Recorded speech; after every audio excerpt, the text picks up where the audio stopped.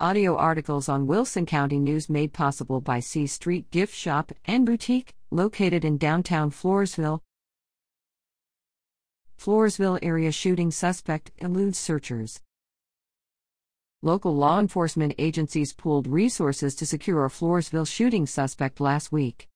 The suspect, 24-year-old Jody Morrison, evaded capture for more than 24 hours after fleeing the scene, where she allegedly shot 33-year-old Samantha Williams.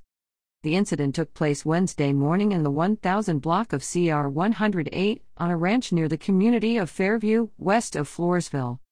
The hunt for Morrison began around 11 a.m. September 29 and lasted until approximately 4 p.m. the following day. She was located in heavy brush September 30 by a Bexar County K-9 unit and was transported to the Wilson County Jail.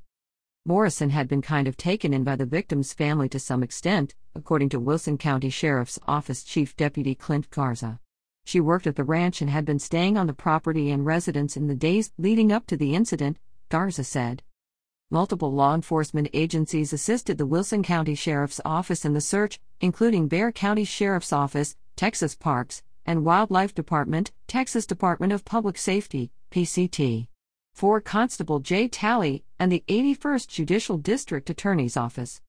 Citizens on foot and horseback also contributed toward finding the suspect, according to Floresville native Jimmy Van Winkle. Williams was transported by ambulance to the San Antonio Military Medical Center, where she was initially listed in critical but stable condition. Williams has shown positive signs of improvement since being admitted, according to Garza. Investigators continue to sift through information.